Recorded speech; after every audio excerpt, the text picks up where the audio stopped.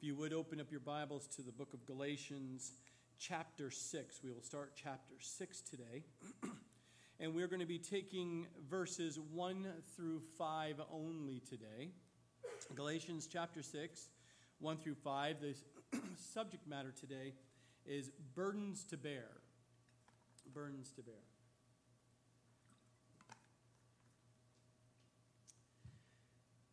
Brethren, if a man is overtaken in any trespass, you who are spiritual, restore such a one in a spirit of gentleness, considering yourself, lest you also be tempted. Bear one another's burdens, and so fulfill the law of Christ.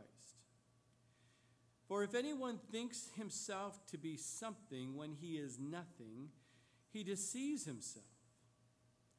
But let each one examine his own work, and then he will have rejoicing in himself alone and not in another.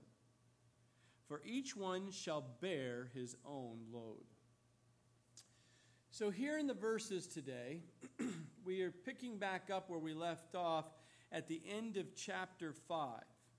Now, if you remember at the end of chapter 5, Paul reminded the Galatian believers that in addition to a divine judgment of the sinful nature, there is also a divine enablement in the person of the Holy Spirit, that the Holy Spirit can move through a person to bear the fruit of the Spirit, which is love, and you see those facets of that love listed there in chapter 5, verse 22. He made the believer alive by regeneration. The Holy Spirit changed you, changed these Galatian believers, and Paul was reminding them that they were changed. So each believer is exhorted to keep in step with the Spirit once you've been regenerated. Once you've been born again of the Spirit, you are now to walk in step with God. You're not supposed to get ahead of God. You're not supposed to stay behind God. You're not to do your own thing and however you want to and think God is going to just move wherever you decide to go do. But once you've been born again, you now live in step with, or to follow, the words here in Galatians chapter 6, verse 16, as we get to that verse, is to follow the Spirit of God. As He leads you, you're to follow in step. Step by step, one's Christian's daily walk should conform to the Spirit's directions and to the Spirit's enablement. And if not, believers become, as Paul warns them there at the end of chapter 5, if you are not in step with the Spirit of God, then you as a believer the pride will start lifting up, and you will start being what? As he says at the end of chapter 5, verse 26, become conceited. You'll start provoking one another. You'll start envying one another. And that is not what you're to do. Here in chapter 6, Paul continues the practical life of application of the grace of God. And in chapters 5 and 6, it is all about the application, how you as a Christian are to live out practically this grace that God talks about.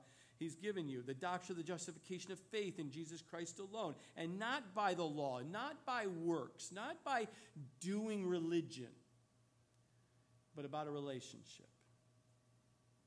See, a believer is free from the law of Moses, and we possess the liberty in the Spirit. But we must fulfill the law of Christ, and this can only be done by and in through the power of the Holy Spirit. And such a life involves sacrificial service. Sacrificial service directed toward, as we see in chapter 6, first, towards sinning Christians. How do we serve? How do we do that? We'll also see a sacrificial service toward burdened Christians.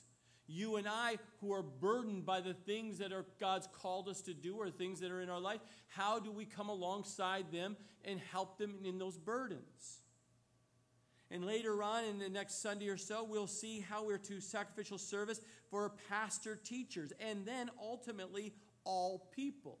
And so God here uses Paul, the Holy Spirit speaks to through Paul, writes these words down on the scriptures for us today, and we will see that over the remaining of chapter 6. Now the term one another, as we saw and we read today, one another. It's a very common term that we see in the scripture. One another is the key phrase for Christian vocabulary. As we know, we're supposed to love one another.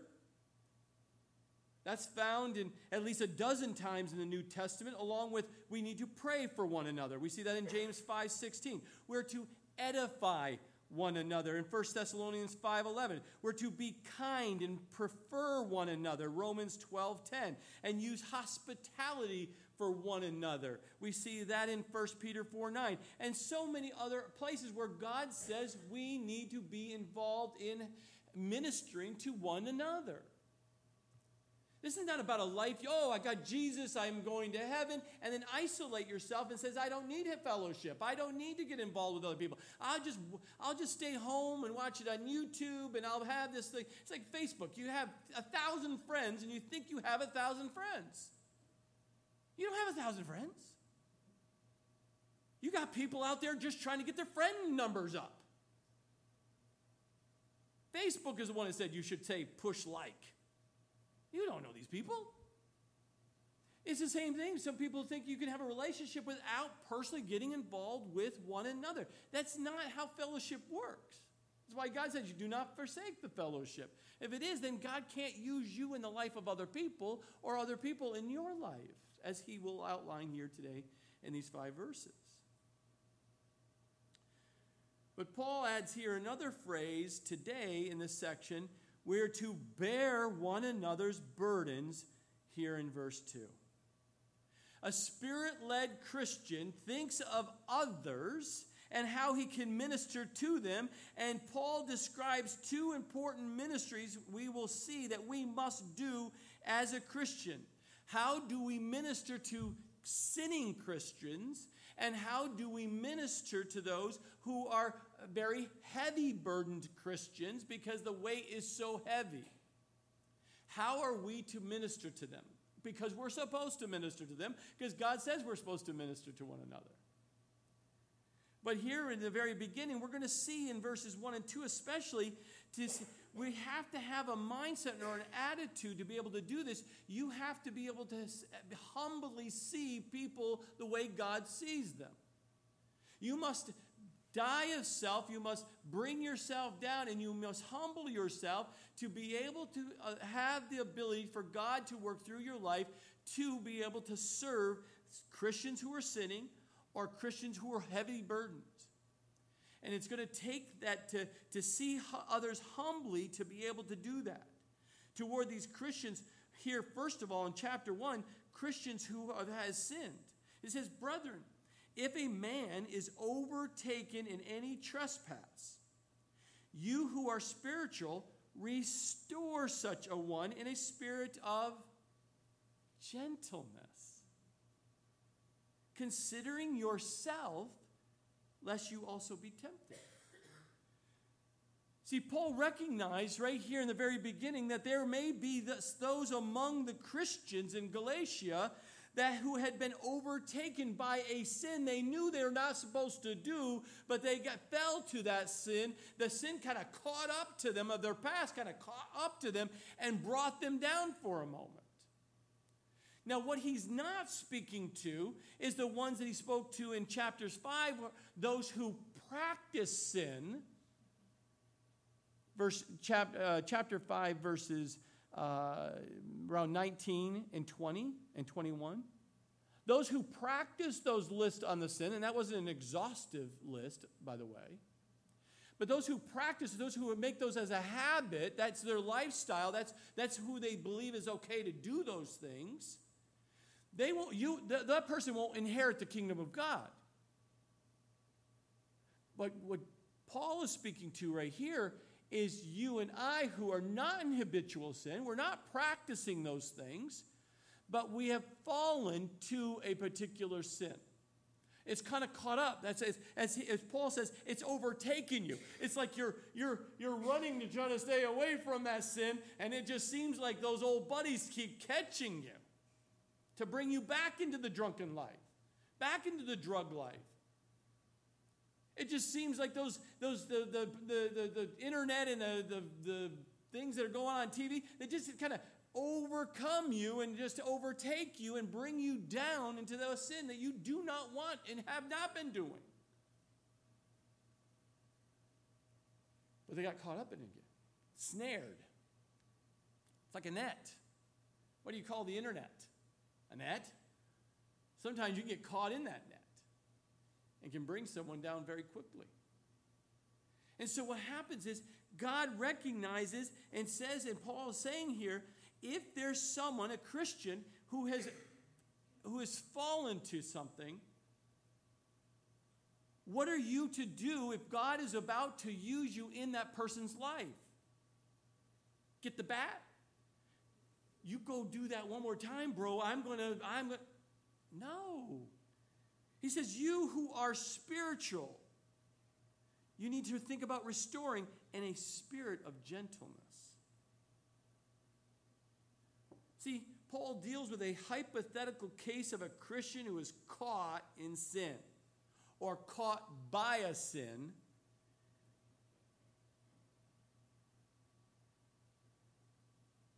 And has been overtaken. Who's fallen. It wasn't deliberate. It wasn't a habitual thing. It's just what he always does. Yeah, there was some thoughts, and it started with a thought, and then all of a sudden that thought came opportunity and the weakness, and it, like, even though he was saying no, but fell to it and can't seem to get out of it. Feels shame, condemned, guilt, and all the other things that the enemy does, and says, oh, you're not a Christian, must not be a Christian, and all the stuff that comes into your head to keep you from coming back to God by his grace. That one. God says if he's going to use you to help that sinning Christian, the one who is spiritual, what does that mean? Overtaken in a trespass, overtaken and being restored. We're not talking about being ignorant. They're not to be excused. They're not to be destroyed. The goal is restoration in this person's life. And so if someone is sinning and they got caught in a sin and trying to get out and asking for help, or maybe not, but it comes to light that they're in sin, but they want to desperately get out of it, how does that person get help? It's certainly not to condemn them. It's not about beating them to get out of it. It's not about trying to make excuses, say, oh, he'll deal with it. Just don't forget about it. Let him just sin. It's okay. You're not going to do that either. You're not going to let sin just reign in that person's life knowing that can destroy the man. If God's brought it to light, he's going to use you in his life. You don't just sit there and, oh, I don't want to have a conflict with my brother or my sister, because if I tell them, then they're not going to want to talk to me, and they'll be really kind of, uncomfortable at church because they know that I know that he's in sin. And no, don't. If you're spiritual, meaning you're mature in Christ, you are walking in the Spirit, walking by the Spirit. You're mature in the faith. Everything that we've been talking about here in the previous scriptures. Recognize that this person has fallen to sin. In the scripture, in the original language, it means to amend. Like someone just broke their leg, and God is going to use you to help them reset their leg and to bandage and comfort them and bring them back so that can heal in time. You can't heal them, but God can heal them. But God's going to use you to help reset the bone and put it in place and put the cast, whatever God's going to use you. But you're going to do it in the spirit of gentleness. Have you ever been in orthopedics before? Sometimes you don't think they're in gentleness. They're going to crack, chiropractor. You ever gone there? It's bad. That's why I don't go to them. But a spirit of gentleness. But it's by someone who God is working through their life. You are not a person who sits there and says, of course I'm spiritual. I'm in the flesh myself. I don't do anything that God, I want to just go around and point out people's sins so that I can come in and be involved in their life and sit down and I'm going to disciple them. I'm going to do this. And you force yourself into their lives because you want to be the holy counselor. That's not what God's talking about here. You're not the holy counselor for everyone because you seem to have discernment to find sin in everyone's life. That's not what we're talking about.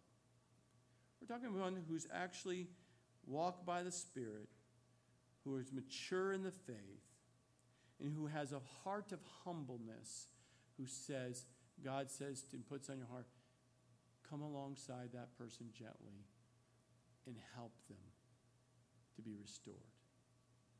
To bring them back in that right relationship with God. Bring them back to know that God loves them, that God has died for that sin, and God has forgiven them, and that God is going to bring them, and let's move forward. Forget the past and press forward, Paul says in other parts of the Scripture. In gentleness, not judgment. And this is a problem in the church because the job of restoration is often neglected in the church. And churches have a tendency to either pretend the sin never happened or isn't happening among them, or we tend to react too harshly toward someone who has sinned and make them feel like they're nothing and that there is no way to return from this. This is the unpardonable sin kind of a thing. But the balance is allowing God to use a spiritual, a mature Christian the way he wants to use that person into that person's life.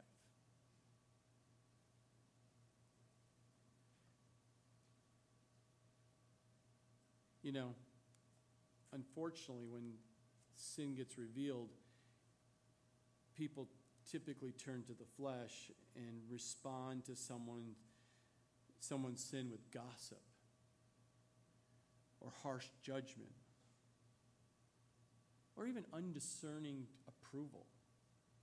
You know, he's a boy, he's a young man, it's just the way young men are, God will love him and take him, we'll deal with it. Just let him alone, we'll figure it out. No. There's two extremes, right? The pendulum swings both ways. People allow, as we've studied in the Scriptures in 1st and 2nd Corinthians and others, how the church was allowing sin to just dwell within the body. And it was causing ravaged problems. People knew a couple was, going to church, but they weren't married, acting like they were married. People didn't want them. Don't go spend time around them because you might find out they're not married. Don't let the pastor know. Well, guess what? God always reveals things to me. Doesn't mean I don't know. But the thing is, once you know, and they consider themselves as believers, it has to be addressed. If they're non-believers, you still have to gently let them know what God says about it. But you're trying to restore Christians back into right relationship with God. And those who are not believers, you're trying to lead them to Christ to get saved. But you're still going to do it in gentleness. You're still going to allow God to do the work through you, not force that work by your own ways. But Paul says we must. And we do that with a view of a humbleness to know that if we're not careful, we too, as he says right there at the very end of that verse there, consider yourself lest you also be tempted. But here's where the challenge comes. You can be so spiritually prideful that you think you would never fall to the sin that you're about to address in someone's life. You're about to go down. I'm telling you, my brothers and sisters, if you have a spiritual pride to think you can't fall to any sin, then you don't know the Scripture. You don't know your heart. Because any of us are prone to any sin.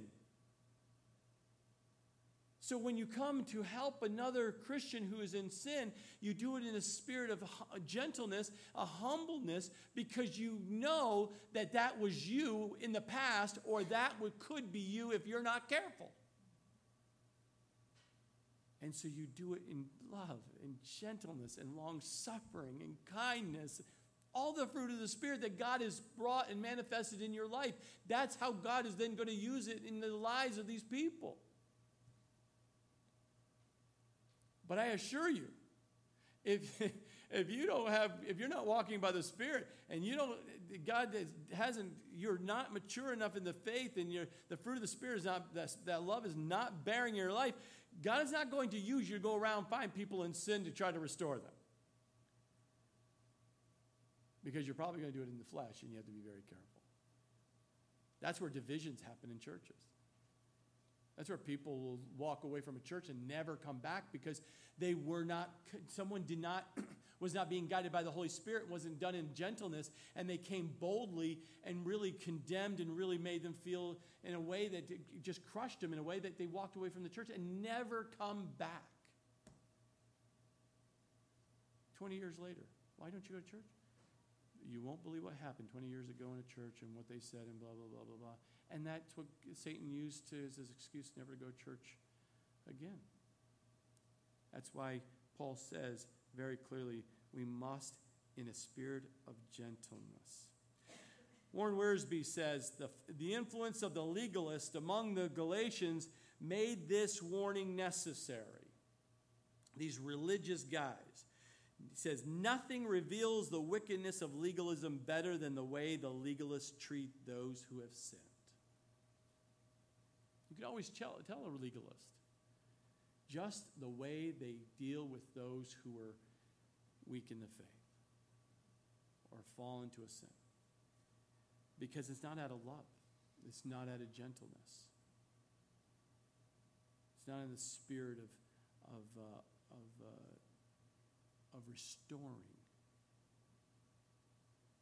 The legalist is not interested in bearing the burdens of one another in gentleness. Instead, he adds to the burdens of others. We see that in Acts 15:10. This was one of the sins that Jesus declared against the Pharisees, those religious leaders, if you remember. In Jesus' day, he says, for they bind heavy burdens hard to bear, and they lay them on men's shoulders, but they themselves will not move them with one of their fingers. Matthew 23:4. You got to get that sin out of your life, but they're not willing to invest in helping to restore that man. Just declare it and walk away from it. The legalist is always harder on other people than he is on himself. But the Spirit-led Christian demands more of himself than he does of others, that he might be able to help others. A person who's walking the Spirit will sacrifice their life and give for the sake of others to restore them back to the faith.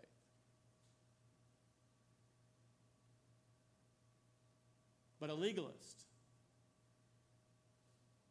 religious type, if it doesn't line up into the way their schedule is, the way how they're going to have happen, in the conditions they laid out, they won't do it. God is not going to use you in the lives of other people. Matter of fact, God wants to do a work in you, so let someone that God is going to use in your life to help you to bring you back to grace. Because that spiritual pride will destroy you and others. So why does Paul use this illustration? It's because nothing reveals the wickedness of legalism better than the way the legalists treat those who have sinned. Bring to mind the Pharisees when they brought and dragged that woman who was caught in adultery before Jesus in John 8. Or the Jewish mob that almost killed Paul because they thought he had defiled the temple by bringing the Gentiles in there in Acts 21:27. Because a legalist, someone who is not walking in the Spirit, these religiosity type people, they don't need facts. They don't need proof. They need only assumptions and rumors, and their self-righteous imaginations will do the rest.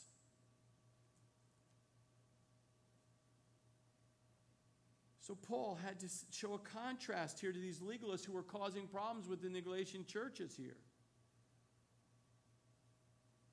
Think about these men who have bewitched you. Think of these men who are swaying you away from the grace of God. Look at how they deal with these men and these women who have fallen into sin. Look at how they deal with this fallen brother. And the way versus the way the spiritual man would deal with him. Because if you're a cardinal man wants to reveal the sin of another. It is so quick. Did you see that? Did you see that? And tell everyone about it. Did you know that? It's a cardinal man. But the spiritual man wants to humbly and quietly restore that man. 1 Peter 4:8. Above all things, have fervent love for one another, for love will cover a multitude of sins. Will you allow God's love to work through your life to restore that man? Will you? Paul continues in verse 2. He says, bear one another's burdens and so fulfill the law of Christ. He says, you talking about law? I'm not talking about the law of Moses here. I'm talking about the law of Christ.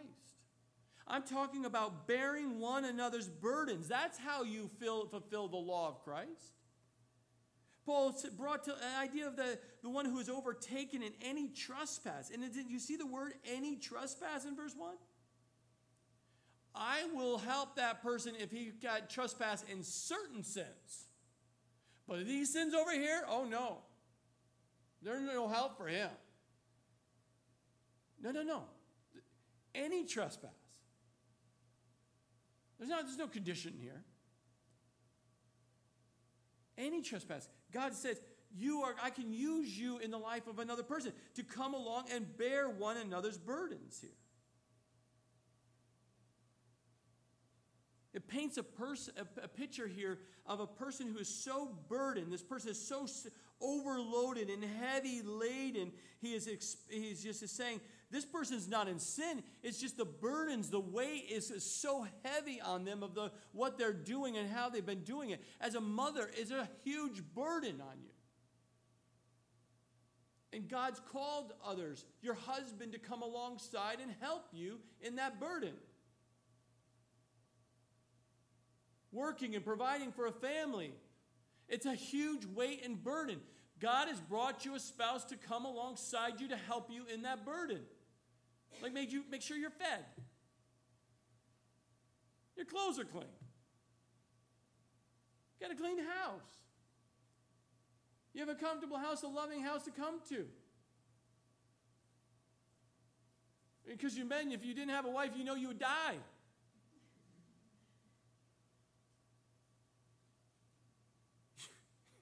You would suffer so, and then you'd be trusting other men to come along and help you, and you're really in trouble now.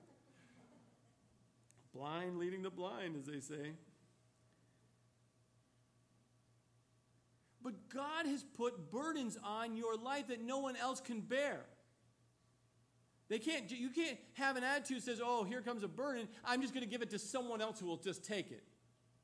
Can you take the monkey burden off and I'll put it on your back? No. That's what God has put on you. God's called me to come alongside you and help you lift the heavy burden. Just to assist you, to help you. Because it's so crushing. The word here that is used in the Greek is a crushing burden. It's to help come along and bear one another's burdens. To do it alongside. You don't replace that person. So many times we get overzealous and want to help someone, and you take the whole entire burden on yourself and to try to relieve it from them. But that's not how God designed it. You're to come alongside to help them carry it, not take it from them to carry it. So we can't expect others to bear our burdens either. If you sit there and say, you need to bear this burden with me, well, that is a self-focused attitude. It leads to pride. It leads to frustration. It leads to discouragement. And it leads to depression when you have expectations that someone is going to take on burdens that is not what God has called that person to come alongside to do for you. Because God always directs us to be others-focused, to bear one another's burdens as he leads you in, around, and working with other people. And it's a simple command to obey. Just be a part of the fellowship. Be a part of people's lives. And as you are part of people's lives, you will see a burden in this brother, you'll see a burden in this sister, and you will come and help them with it. It's not complicated. It doesn't take a huge program to do. You don't have to have an infrastructure to help this certain group of people. You just have to be obedient as God leads you to go and help that person. You don't have to have a program. You just have to come along saying, God, give me wisdom. How do I help that person? We've had many we have an orthopedic section in the back. So people have a tendency to get hurt. And so when people get hurt, they can't cook, they can't clean, they can't move, they can't take anything else. And so God puts on people's hearts to come alongside and help them. In times, carry them. In times, but you get to go alongside and you know God is doing it and you're blessed, they're blessed, and that's how God works in the family. It's not convenient. It's not easy. It can be embarrassing. It can be all kinds of emotions. But you're going to do it anyway because that is what is right and what is good and what God's called us to do is to bear the other person's burdens along with them.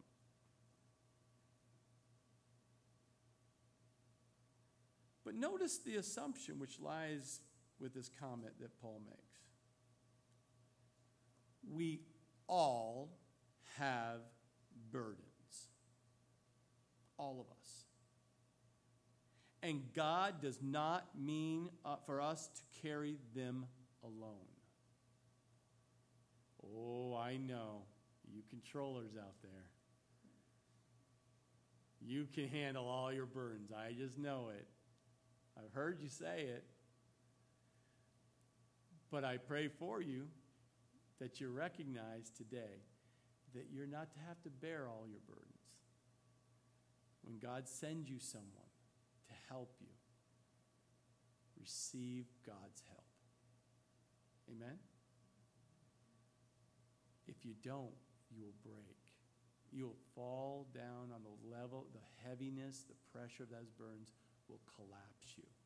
And then you can't do what God's called you to do. It's hard for you to do anything for God because the burden you would not allow someone to help you has crushed you. And we do this to fulfill the law of Christ. As we bear one another's burdens, we are fulfilling the simple law of Christ. John 13, verse 34 and 35. A new commandment I give to you, that you love one another as I have loved you, that you also love one another. By this all will know that you are my disciples if you have love for one another. See, Paul is battling these legalists, these Judaizers, all the way through this letter. And he's bringing it full full force all the way around so that the Galatian believers will say, hey, you got to stop listening to these guys and you need to come back to the truth of God. And then he's also dealing with these Judaizers and say, hey, he's trying to even not restore them, but bring them, hey, you need Jesus Christ. You don't need that religion. You need to come to Jesus Christ. And you can fulfill the law of Christ right here by just loving God and loving others. Not according to how you would want to love, but according to, says right here in John 13, how I have loved you, God says. Love someone else how I have loved you. So instead of imposing some law and rules and regulations on these people, you should rather lift their burdens and so fulfill Christ's law. Because a spiritual man would seek to restore a brother in love, while the legalist would exploit the brother who's in sin. We want to restore. And just like a broken bone, or just like we see in the scriptures, like mending the net,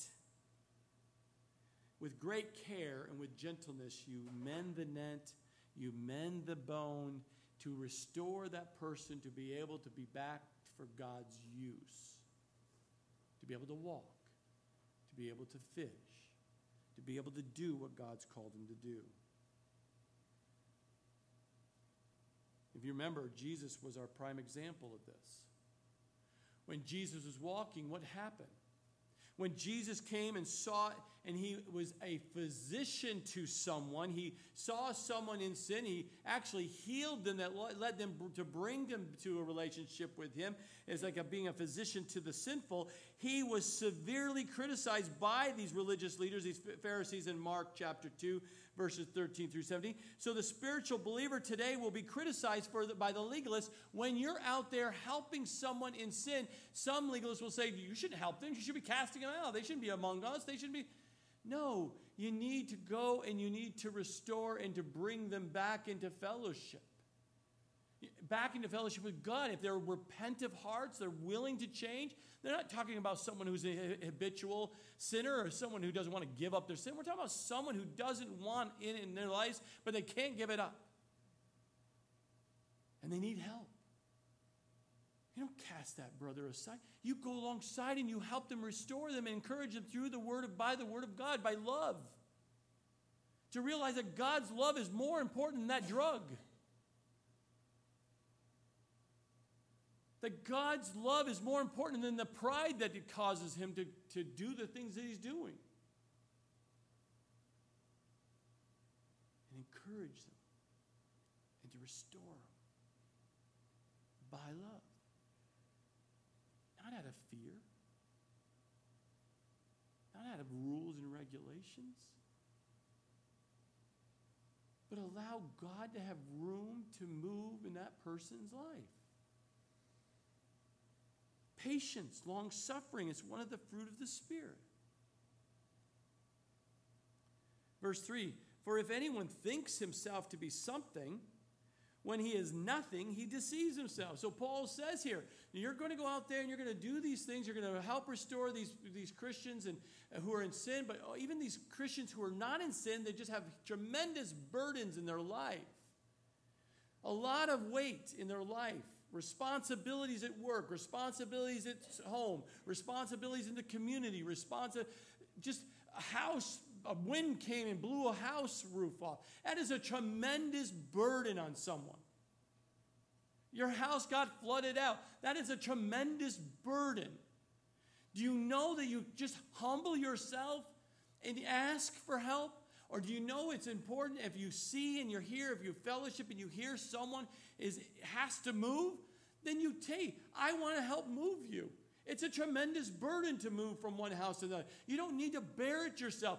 Just humbly ask if no one knows, because you didn't tell anybody in the fellowship. But once you tell people, then God can use people to come and help you move, or to restore a roof, or to get the water out of the basement. Whatever the burden is so heavy. God wants to use you in the lives of other people. But Paul says, if anyone thinks himself to be something, you know who I am? I don't go down in the basements. I don't go deal with that. I'll come over here and I'll do the clean, nice things. I don't go into attics. I certainly don't go and clean toilets. But someone who's a carnal person would be the first one to tell you your toilets are not clean.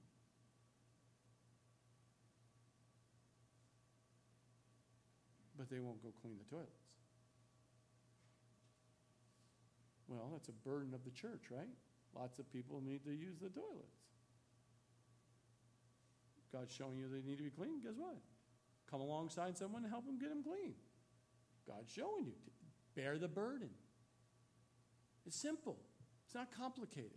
The question is, as Paul says, if you think you're something to be something when you are nothing, right?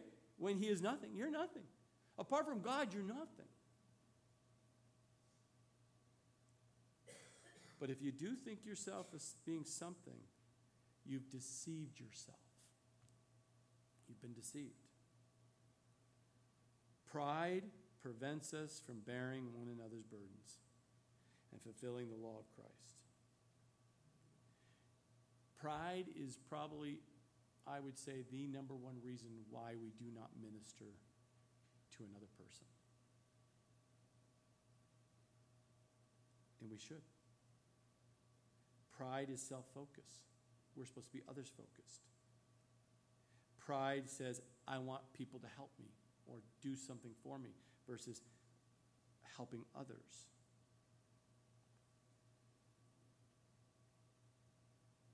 But you have to understand, Paul is writing to every Christian when he said, when he is nothing.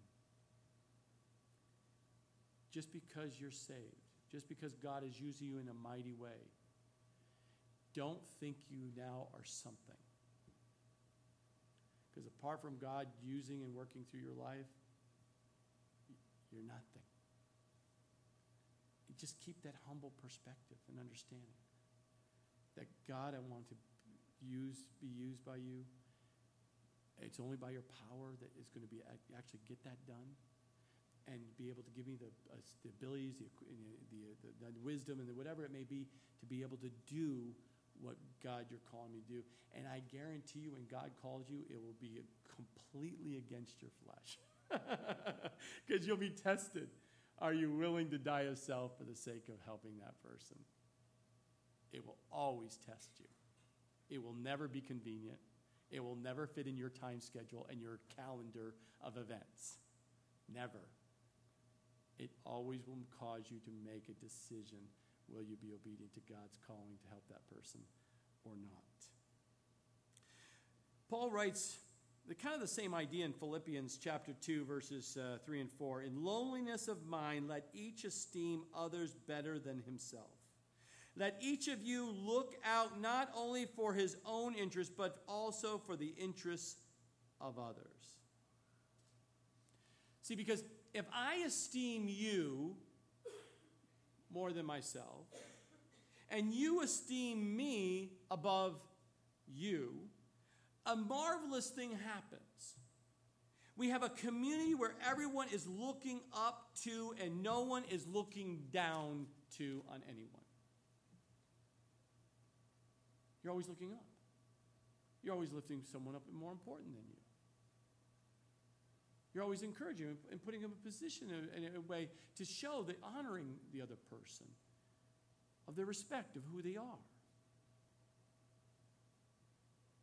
Calvin says, since all men are nothing, he who wishes to appear to be something and persuades himself that he is somebody has deceived himself.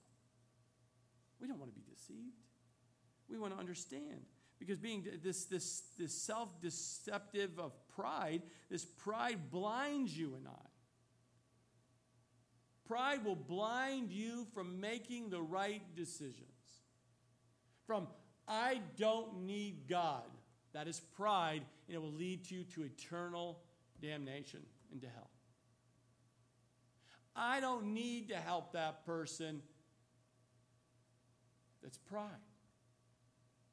I don't need anybody's help. That's pride.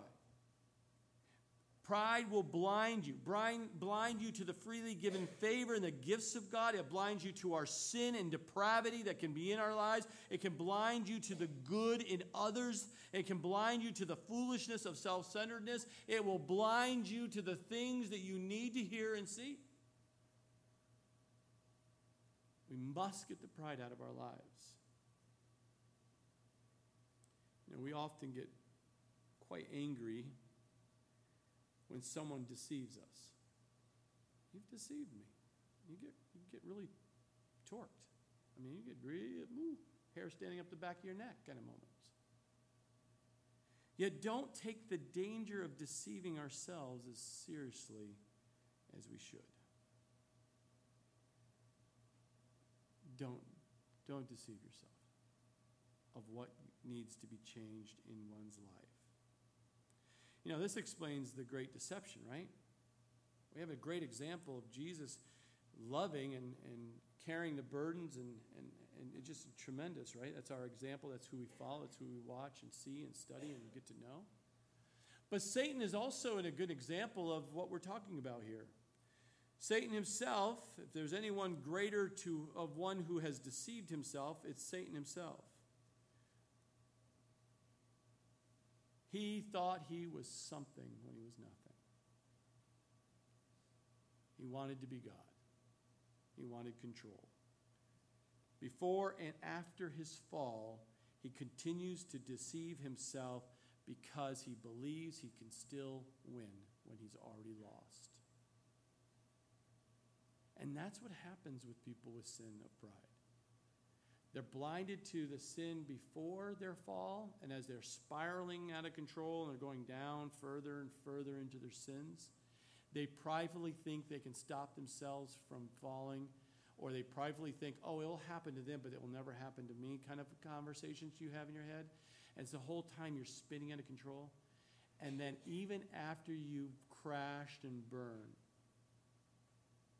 people still can be prideful and think, I will figure my way out of this. That's Satan. No difference. I'll figure out and I'll figure it and do it my way.